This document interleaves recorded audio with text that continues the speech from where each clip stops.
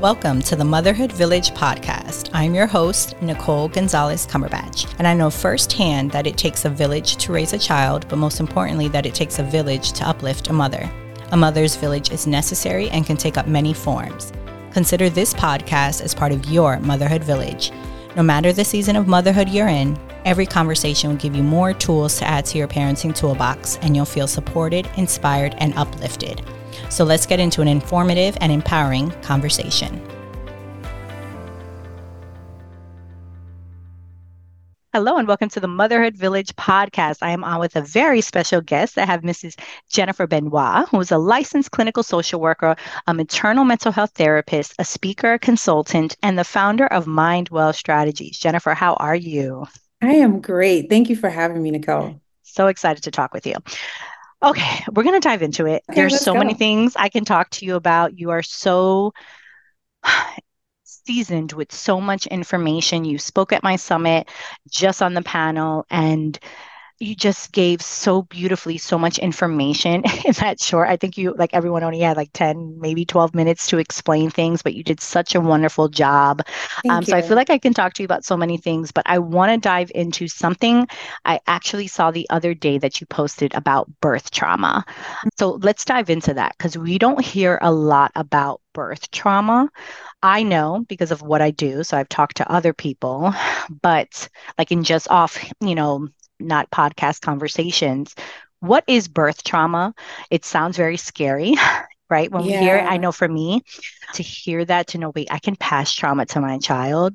So talk to me about it, maybe some statistics. Let's start from there. Yeah. So I don't have statistics off the top of my head, but I will say that birth trauma is something that can happen from the subtle kind of like microaggressions that a mom and even the father might experience through the process of giving birth, all the way up until like the really blatant, diagnosable PTSD. So we can just like, I'll tell you a few incidents in terms of clients that I've had. I had a mom who had a really hard time with a doctor in terms of the way that she was being treated throughout the whole process. Her birth plan was not honored. And oftentimes this happens for different reasons. Sometimes the way that we think that our delivery is going to go just doesn't happen that way. Sometimes we get, a different doctor the day of, things don't necessarily work out that way. But for whatever reason, she was treated in a way that she felt like he was treating her less than human. Her voice wasn't being heard. And in that way, you can say, well, that's not a big deal. The doctor knows best.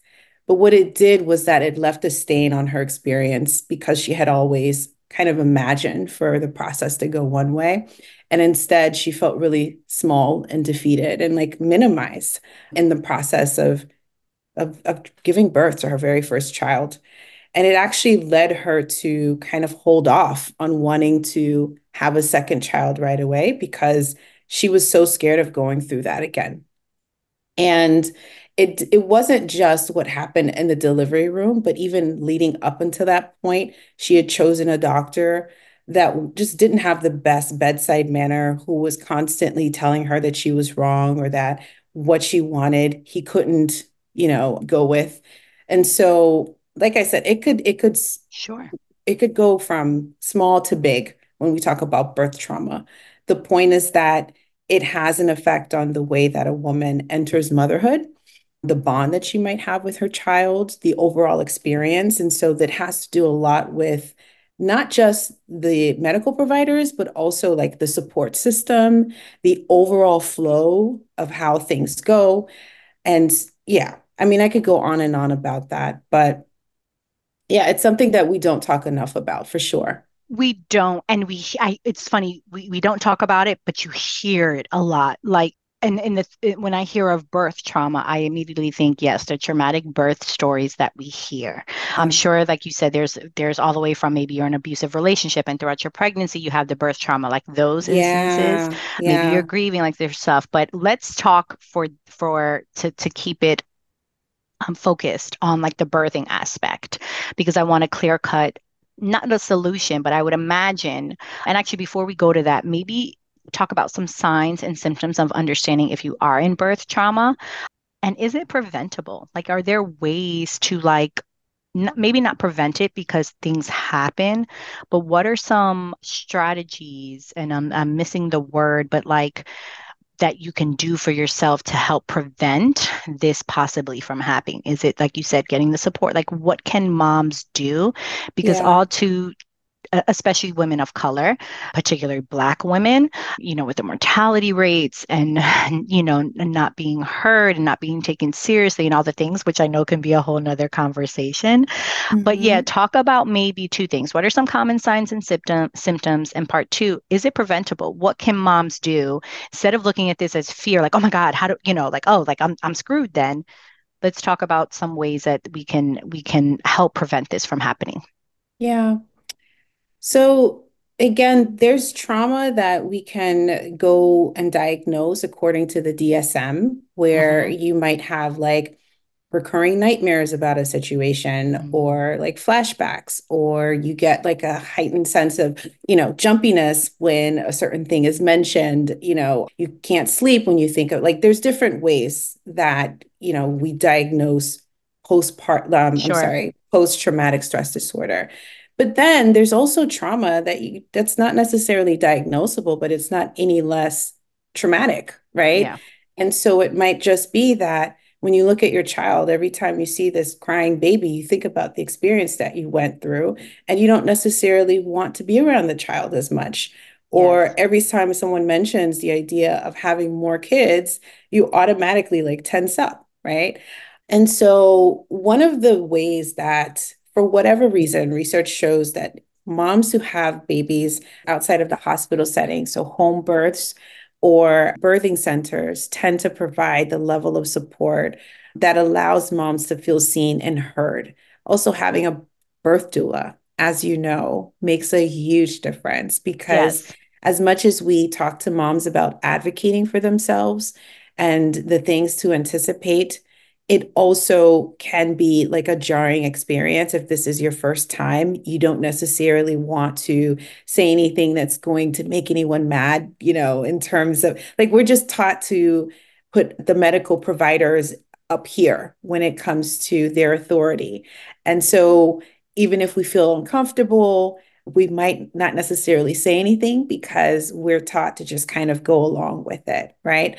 And so it's a matter of, yes, you want to be able to advocate for yourself, but you also want to have the people in place who will help advocate for you, and for you to also be feel as if you are treated humanely, that you have agency over your body, that you know your body better than other people. And so there's just a level of communication that's important to have, but also it can start well before you give birth in terms of just getting a vibe and knowing that this is a person who I want Sure. in my corner when it's time to go ahead and have my baby. So, yes, I think a lot of it boils down to education. I know one of the reasons why I was so inclined, I guess, to start a podcast was because I felt like moms just didn't have the education. Like, I felt it was kind of disheartening that you had to go on YouTube to hear other women tell their stories of their birth experiences. I'm like, why Yeah. aren't we talking about this? Why isn't my OBGYN telling me, oh, you should have a birth plan? And you know what? Here's a doula. Like, I'm about to go on the most transformative, life-changing experience, and you just want me to do this. Like, it just Mm-hmm. didn't, I didn't get it. After I Mm-hmm. had my son and knowing then what I know and then being in it, I had a midwife, I had a doula. I'm like, Yeah. whoa, I want all women to experience this. And not that all OBGYNs or hospitals are bad, but it still comes from the education aspect piece because I knew better. And I think when we know better, and we have the means to do it, we do just automatically do better. And to the point of my initial question to you with being preventable, then it is preventing because we can get a doula who can advocate for us. So if we have that doctor that's like this, and your husband doesn't know what to do, this doula who has the experience can be Mm-hmm. like, no, Mm-hmm. actually, she can, and this is what I'm going to help fight for her. Mm-hmm, mm-hmm, mm-hmm. Right? Absolutely. Absolutely. Having people in your corner, having education about what your rights are. Yes. So many women don't know what their rights are. They just Yes. kind of think they have to go along, and you can actually say, no, I want a second opinion, or actually, Mhm. no, this doesn't feel right. Yeah, there's so many different ways that we've just kind of been taught to just go along with things as women, especially. And we don't necessarily know that we have other options available for us. Yeah, and I think the advocating part, it also makes me think how big it is when you do have, especially in the doula case, because I know not everyone might agree to have a midwife or go that route, home birth, birthing center. So take that out of it. But at least a Mm-hmm. doula, someone that can be with you in Mm-hmm. this space, not Mm-hmm. only to tell you your rights, but I also think it's empowering because truthfully, the husband, I would imagine, I know like my husband just kept looking at me with like a smile. And I was like, boy, if you look at me with that smile, like keep looking at me with that smile, like I was so done. And he's like looking at me, like, oh, and I'm like, no, because I was in it. But he's not empowering me. Like he's in like I almost feel like we also, and that could be a whole nother topic of like how men particularly, and I know in even other countries, like the fathers aren't allowed in the room, in the space with their child, Yeah. and how it's like we put a lot of pressure on the men to kind of like be there for the moms. And it's like, listen, they're about to go on a transformative experience as well. Right. Mm-hmm. So having a Mm-hmm. doula there, I think allows the husband, the wife, your partner, whoever that Yeah. is, to kind of sit there and have that experience. So then the Experience, doula can right. empower you because men don't necessarily have that empowering thing. My husband wasn't empowering me. He was looking at me because he's smiling. He's like, wow, this is happening. I'm like, what are you doing? Hindsight, I can understand where that was coming from. In the middle of it, no. So I had my doula who was like, girl, it stays focused. Let's do this. Right. So it's great to kind of have that outside voice. The last thing I want to talk, well, I guess I'll ask you or say to you before we move on to the next topic, is there anything else you want to get clear about birth trauma or anyone listening to this that might be have experienced birth trauma? What are maybe some coping strategies for a mother that has had a traumatic birth? Yeah. Because I've heard from women like it can last a very long time. So what are some coping strategies and when should they seek professional help? Because their Yeah. day to day is now being affected. Yeah, that's a great question. And so, there's people who actually have physical reminders of the birth trauma that they experienced. Maybe there was a particular surgery or procedure that was performed on them that could have been avoided, for instance. And then every time they look down, they see this is a reminder of what happened. So, yeah, it can have like lasting impact in terms of how a woman feels long term, even in her relationship with her baby, like I said. And so, yes, I do think that it's important to talk to a professional, but also, and I'm biased as a therapist, I don't think you have to have some clinical diagnoses to just be like, I need to talk to someone. So it doesn't have to be severe to say, I need to get this out. But I also just want to validate the experience because what happens oftentimes is that women feel a sense of shame. I should have done this if only I had done that in the moment. And so then there's like that self-blame. And there can also be a sense of it's only me.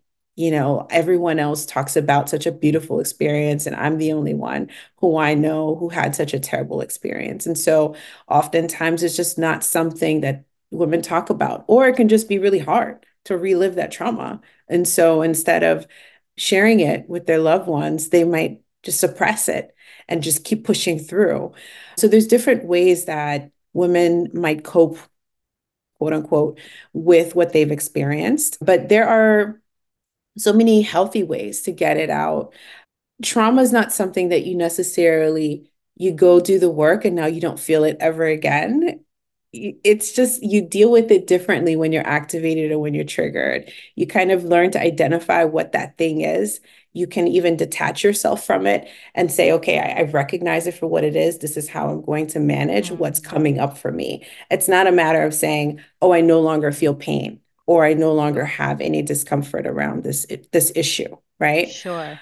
And so I think there's so many different ways that we can use coping skills depending on the person, depending on the season that you are in your life. But A, getting it out there, talking about it to other people, making sure that you don't stay silent. B, learning from the experience, because although you might have wished that you did things differently, you did your best. And so allowing yourself to say, okay, next time around, this is what I'll do differently, or Yeah. this is how I can help other women so that they don't go through this situation. It gives an empowering reframe around what happened. And then I also think it is important to talk to a professional, maybe join a community like yours, where other women will definitively have similar stories where they will feel validated and heard.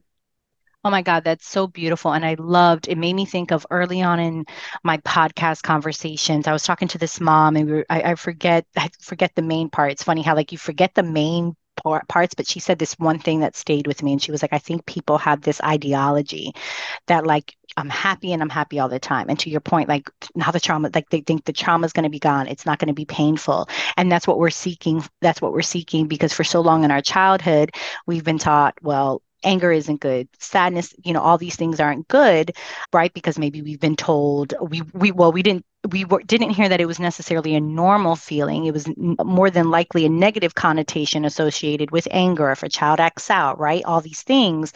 And she said so eloquently, she was like, life is waves, and the better we understand, like some moments we're happy, some moments we're sad, some moments we're good, but that is life. And throughout the day, we're like that. We can get up thinking this, and then a moment happens and maybe our energy levels down. Something made us sad, and that's okay.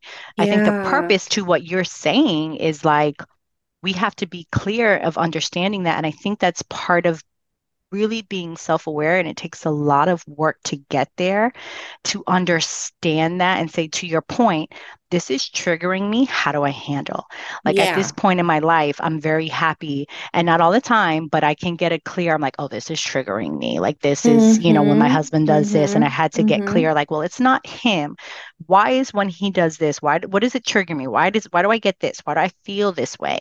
So I love how you said that because I think it's so true because we have this thought like, well, I'm going to seek help for my trauma and then it's going to magically go away. And it's like, honey, no, the trauma is there. We all Yeah. have it on different levels. It's just how we deal with it and to what extent do we get the help to Yeah. understand so that if we are in another trauma filled situation or again being triggered, we know how to deal with it in a healthy way. You know what? You just brought up another point. Oftentimes, there's unresolved trauma that kind of carries into the process of giving birth and becoming a Yes. mother, right? Yes. And so, for example, a woman who's been sexually violated might have a particularly hard time going through the process of giving birth, right? Yes. Being touched a certain way, having memories that come up in the process of giving birth, right? Of how she didn't necessarily have agency over her body. Sure. And so that also is, you talk about preventative. I don't know that it keeps you from not feeling certain things, but it certainly can help you to be more aware of what's coming up for you and give you tools to cope with that in the moment and to kind of ground yourself back into the moment of what's happening versus where that trauma might take you into the past, right? And so that's also an important part. I mean, I can go on and on about this because women have such a disconnected relationships with their bodies in general. Yeah. We're oftentimes, yeah, we're not necessarily taught to try, kind of like have that kind of, this is my body and I own it fully. We're not taught that. And so much goes into that. And I won't go on a tangent. But yes, the work of understanding your past traumas and how that can bleed into the birthing process is also important. And how you raise your child. Mm-hmm. Like I tell my husband all the time, I thank God for my podcast because it has really made me a more aware mother. I guess maybe a better mother, but better in the sense of maybe for him. Like to my listeners, we had an incident where my son's teacher called while Jennifer and I were just talking before. And I think had I not been equipped with how to handle that, maybe I would have handled it a much different way. Maybe a way to your point that was kind of how my parents would have handled it with me. And as we were saying, when that incident happened, like it's really understanding your child. And I think one of the things that I love about this new new way parenting. What do you call it? Millennial parenting, the peaceful parenting, all the names we want to give the things. But Yeah. what it really comes down to is the connection with our children, because we do carry those traumas and it affects how that relationship and how we are with our children. Because when your child is blatantly being like, no, I am not going to do that. And you remember your mom act or whatever that is that triggers that you're like, no, How it's dare almost you? how dare you Yeah. in a fight or a flight of like, oh, we about to get through this now. Yeah, When yeah, you're like, wait yeah. a minute, they're only six. They don't mean it personally. Like Yeah. they want to advocate for them too. Right? We need to Yeah. teach them that. So this is a perfect segue into one of the things you're a speaker at my summit. One of the things that we talked about was communication. And I want to just Mhm. stay here for a little bit before we get into something else that you're passionate about, which is narcissistic abuse. But Yeah. what you were describing, especially for women, and I want to say men too, but I think yes, women, I was just Dr. Shafali's Instagram, I'm sure you're aware of who she is, Yeah. had a perfect piece about like how women, we really are taught like people pleasing and the good Mm-hmm. girl and, Mm-hmm. all the things. And when you were talking about just a little bit ago about like, especially in women of not advocating and making sure everyone else is happy instead of ourselves, let's go into the communication piece. So Yeah. as a licensed clinical social worker and the work that you do for a mother listening to this that maybe is in that people pleasing mode, that has some other issues going on, how can they really prioritize communication within their busy schedules without feeling overwhelmed? Like maybe just get some tips, strategies of like really being able to advocate for yourself, whether it's with your partner, your job, your family, your friends, whoever is in that village. How can a woman and a man listening advocate Yeah. for themselves to say, I need this because of this? Yeah. Yeah. Yeah. It's such a necessary question, but I also would be remiss if I did not kind of give the precursor of what has to happen before we get to the point of communication, like healthy communication. Yes. So much of the work, like you said, has to do with the messages that we've received, right? The programming that's kind of set in place. And so I can tell you, just say these things and do it this kind of way, and everything will work out. But at the same time, there's some hardcore wiring that needs to be addressed in terms of perhaps codependency. I'm only okay if you're okay. So if you're mad at me, then I'm not safe, and therefore I can't let you be mad at me. I have to do the thing that's going to make you feel good so that I could feel okay, right? Because if not, in my body, I'm going to feel anxious and I'm going to have a hard time navigating other aspects of my life. That's a real thing, right? So when we break down codependency, that's just kind of, I want to put it in a way where people understand that, because it's a term that is thrown around a lot. But we have to understand that if you're wired in that way, me telling you to have direct, assertive communication is not going to take you very far, because it's almost going to be feel detrimental in some ways That's to so, assert oh, yourself. You know what I mean? yes, yes. And so there's a lot of work to be done around understanding, first and foremost, that you have permission, right? That you are safe in expressing what you need, that the world will not stop if you decide to prioritize your needs above others. And in actuality, it can do the reverse, which Mhm. is lead to healthier relationships in your life. Like this kind of pre-work has to happen in order for the healthy communication stuff to stick, right? Yeah. You were going to say something. I want to No, it pause. makes sense because it's 100%. I think, and I love how you're so honest with that because I think like you said, the codependency word gets thrown a lot. Let's have be a better communicator. But to your point, if you're not really doing the work to make it stick, like it's almost going to be like a never ending cycle because you really have to do the work. I'm always clear in saying I was married once to my high school boyfriend, and I know we're going to get into the narcissistic abuse. And looking back, I think there was some of that there. Now, he wasn't diagnosed with that, but there were some tendencies and things. Yeah. We had a very codependent, there's that word relationship. I had known Mm-hmm. him since I was Mm-hmm. 16, all the things. But once that divorce happened, I could have easily blamed him for XYZ. And it was very valid. But I was like, but what was my Mm. responsibility in this? Why did he think Mm-hmm. it was okay for this? Why did I Mm-hmm. let this? What was my self-value in this? So to your point, where that came from, I can only say came from the grace of God, because at that time I tapped into my connection with that in a way that I don't think I've ever done since, maybe one other time, of really like that's how in it I was and tried to get out of it.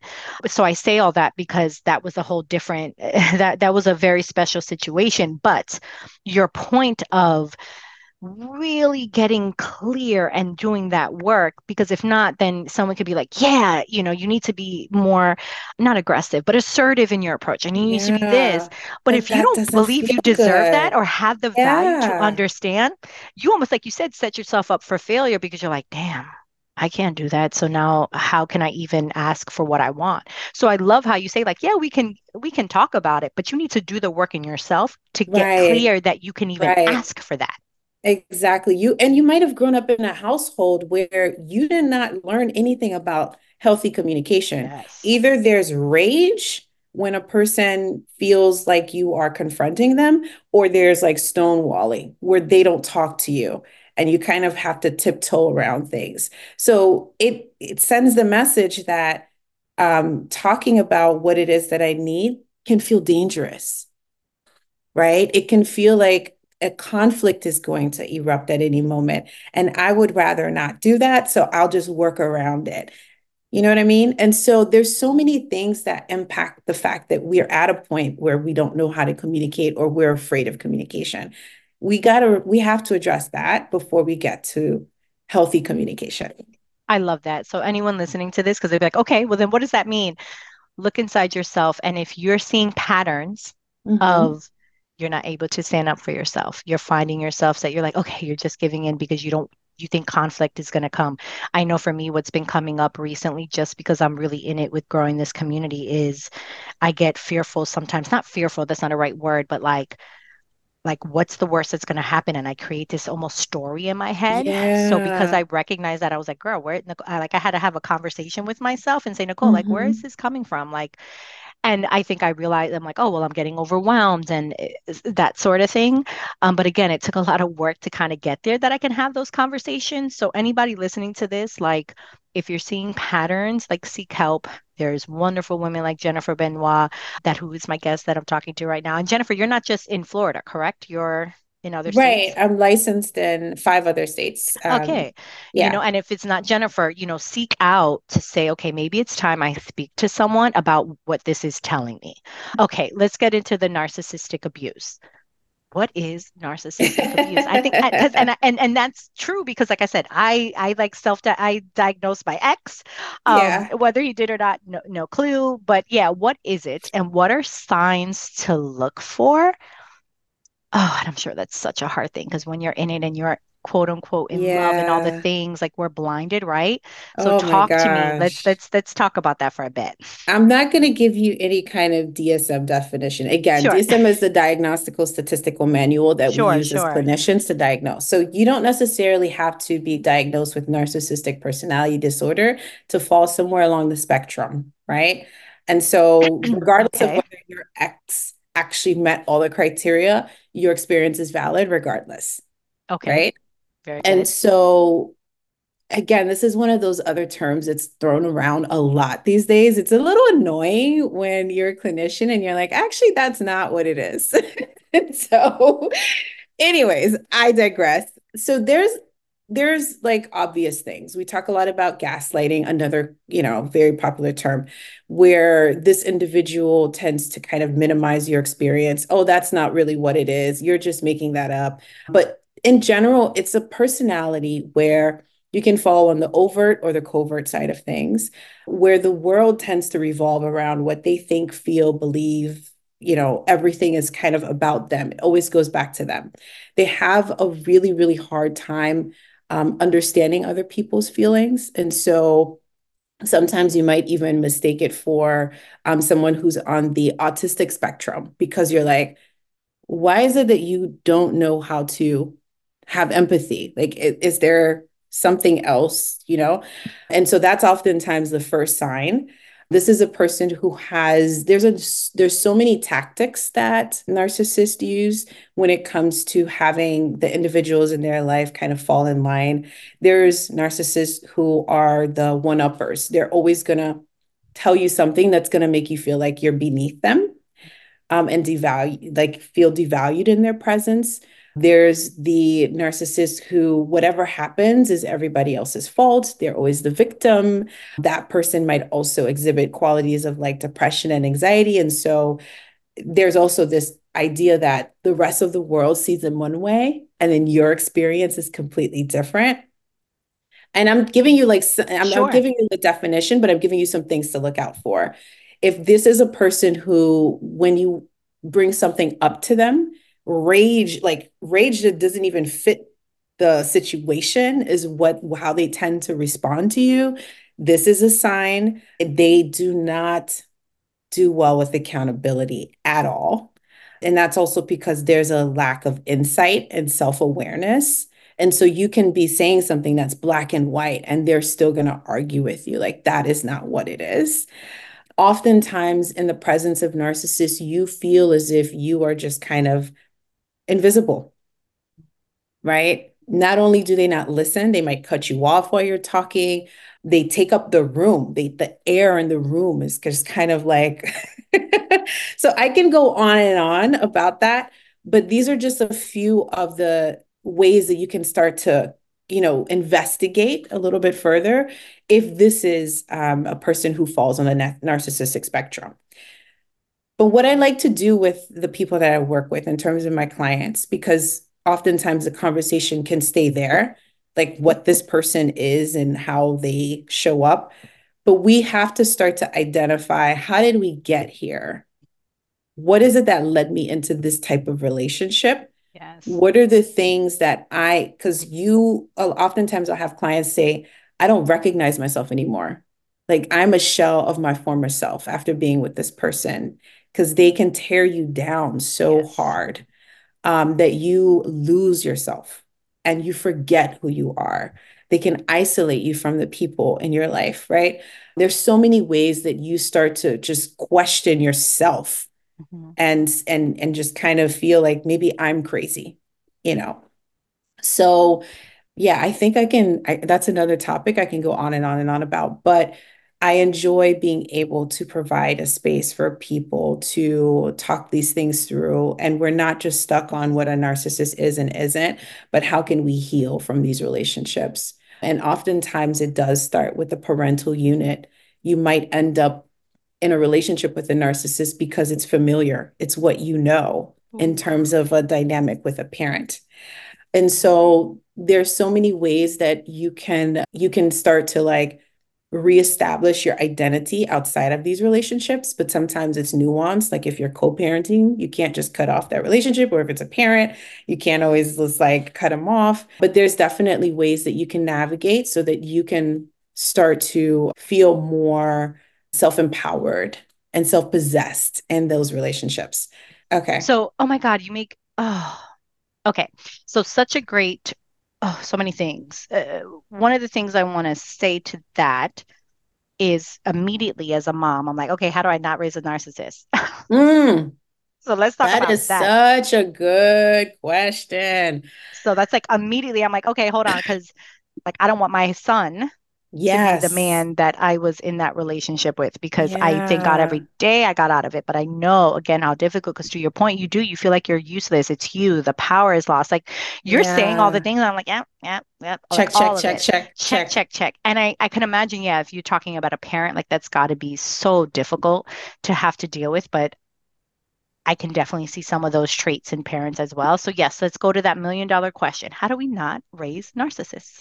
So you don't want to raise an entitled child who thinks that the world revolves around them, who doesn't necessarily like the cute, spoiled child who is the darling of everyone's eyes can be the kid that ends up being the narcissist. Yeah. But there's also instances where some type of traumatic event has happened to the Mm, narcissist. And oftentimes the way that they present is like arrogant and like they are better than people, but at the core of narcissists is like a lot of insecurity Yeah. and this sense of it's like me against the world. And so I don't know if it's preventable because I'm sure that there's some type of genetic component probably in there as Mm, well, like nature hmm. and nurture. But you want to raise your child to be conscientious of the people around them and not believe that the world revolves around what they want all the time. That's why, even at a young age with my daughter, we have negotiations at times because she's 3. We have times where mommy gives in, but we also have times that's important for her to hear no. I hear what you're saying, but the answer is no, because you have to know that it won't always be what you want in life. And so she has to understand that there's such thing called authority and respect for other people's wishes and things like that. And so, yeah, there's ways that you can start to teach your kid to not just kind of see themselves as the center of the universe.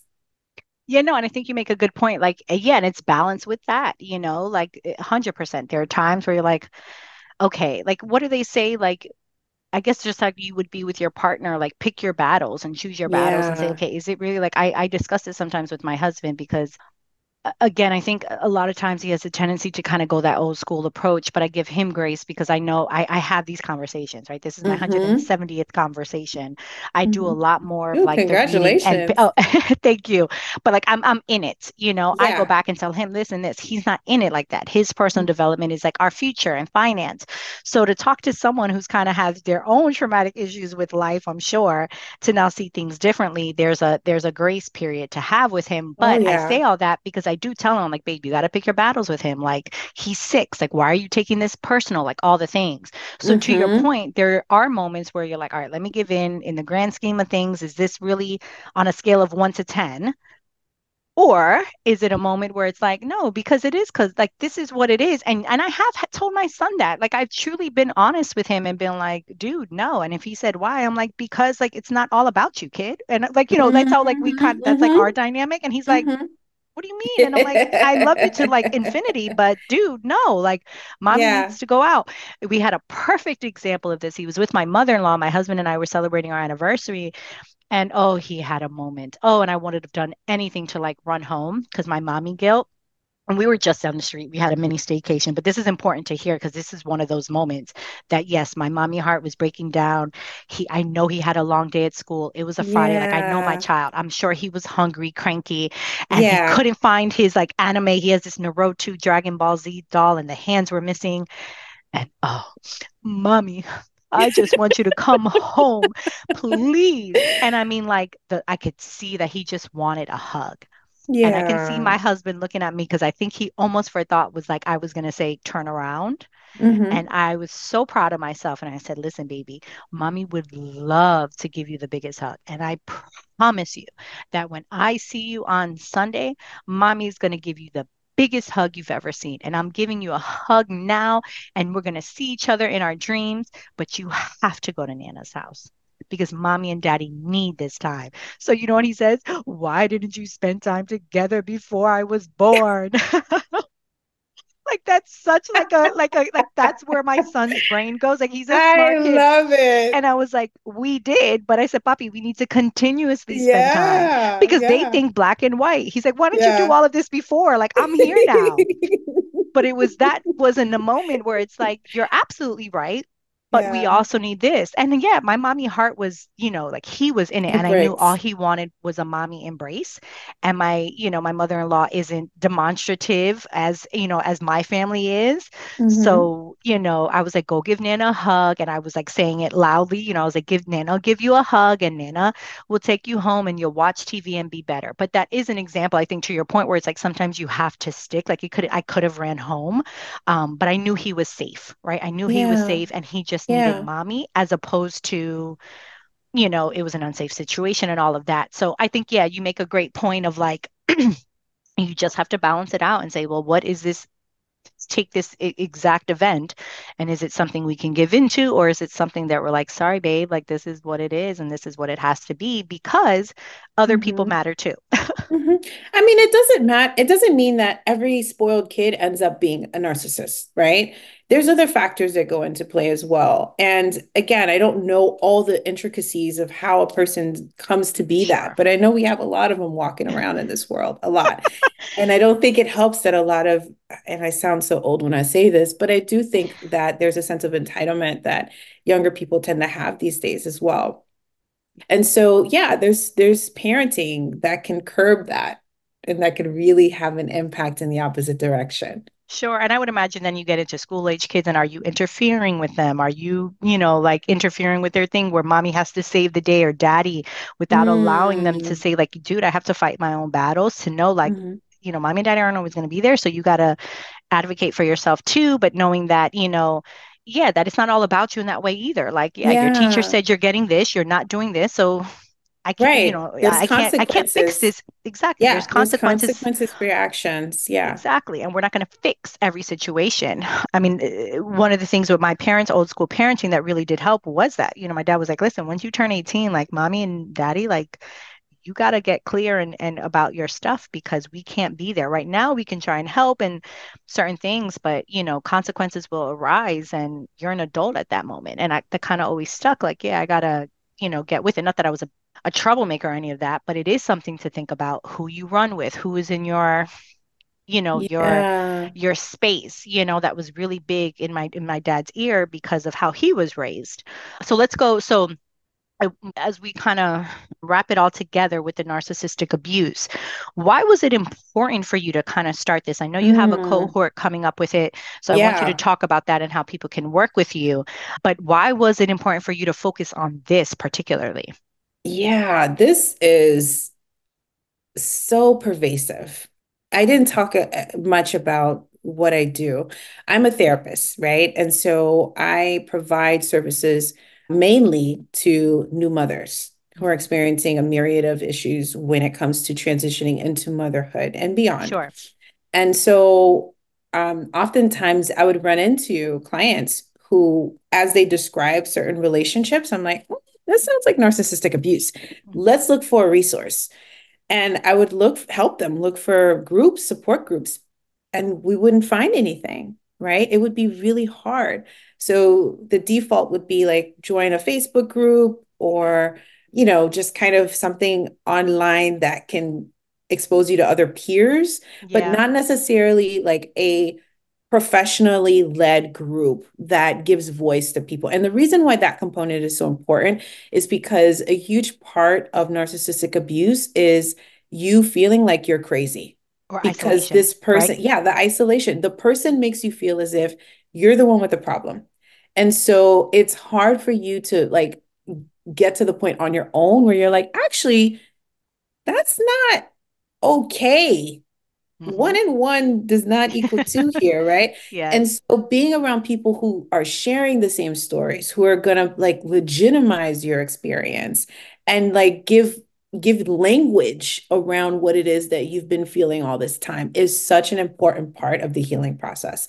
So in the absence of it, I said, let me just go ahead and create it myself. And I'm also a survivor of narcissistic abuse. And so I recognize with myself what I Sure. needed to move through it because your friends and your family don't always get it, especially if they see a different side of that person.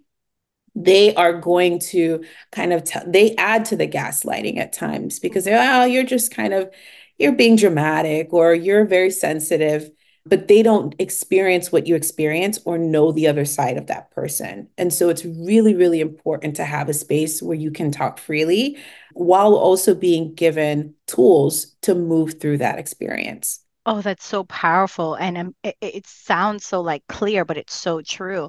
Number one, they could be a narcissist themselves.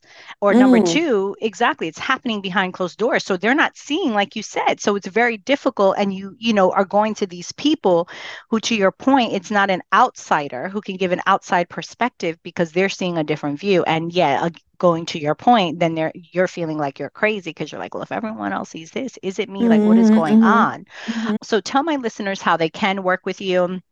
Obviously, I will put all in the show notes, but where they can find you when your next cohort is. And Yeah. yeah.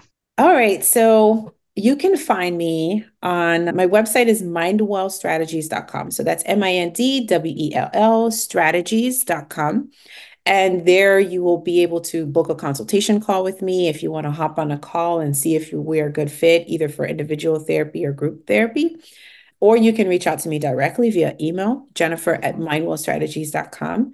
You can also check out my Instagram if you want to. It's Jennifer Benoit 1, and I'm sure you'll spell that out in the show Yep. notes. And those are the main ways to reach out to me. I'm really good with email. So if you reach out to me, we can always I'll get you on the calendar so that we can talk. Awesome. And talk about your next cohort. When is that? Don't you have? Yeah. Yes. So I think just yesterday I made the date. I think that the date is going to be on January 22nd as the first Okay, perfect. And of, if and so nothing it's, changes, we could put that if, but okay. yeah. So it's going to be a 5-week program. It's all virtual. It's about an hour and a half on Mondays, 12 to 1:15, 12 to 1:30, where we are going to just basically like go through a number of things that are going to help you to heal from narcissistic abuse. Love it. And again, I'll put that all in the show notes. No, this was great. Thank you so much, Jennifer, for coming on and sharing such great insight and tips. And I can talk to you all the time, I think all day about this and everything else, all other things. I love talking to you. But Likewise. yes, I always like to ask my guests, like, what are your final thoughts? If someone can sum this up, if there's something you're like, listen, I need a mom to hear, what Yeah. would you like to share?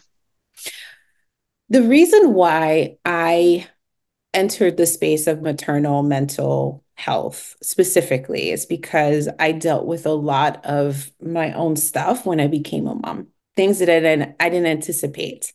And so I want to encourage you to, if you're listening, use motherhood as an opportunity to heal and to break generational patterns.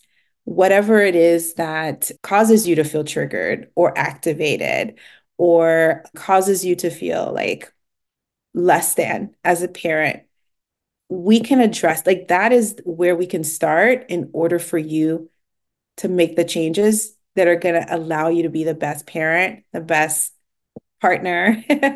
Hi. The best version of yourself that you can be. And so I know that oftentimes when we become moms, it's like we feel restricted, but I actually see motherhood as an opportunity for us to expand to levels and heights that we've never even known before. And so, yeah, let's use motherhood as a mirror for all the things the ish that we need to address, and let's do the work.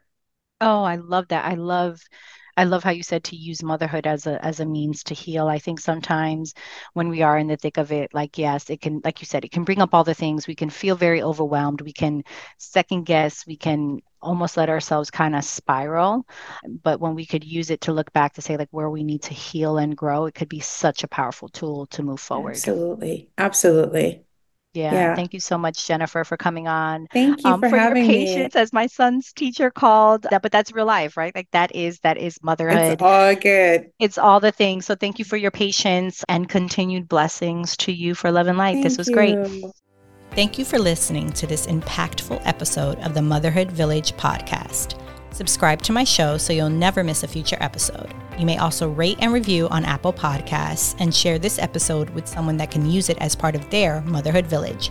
Remember, your village can take up many forms and you do not have to do it alone. Connect with me at themotherhoodvillage.com. Blessings to you for love and light.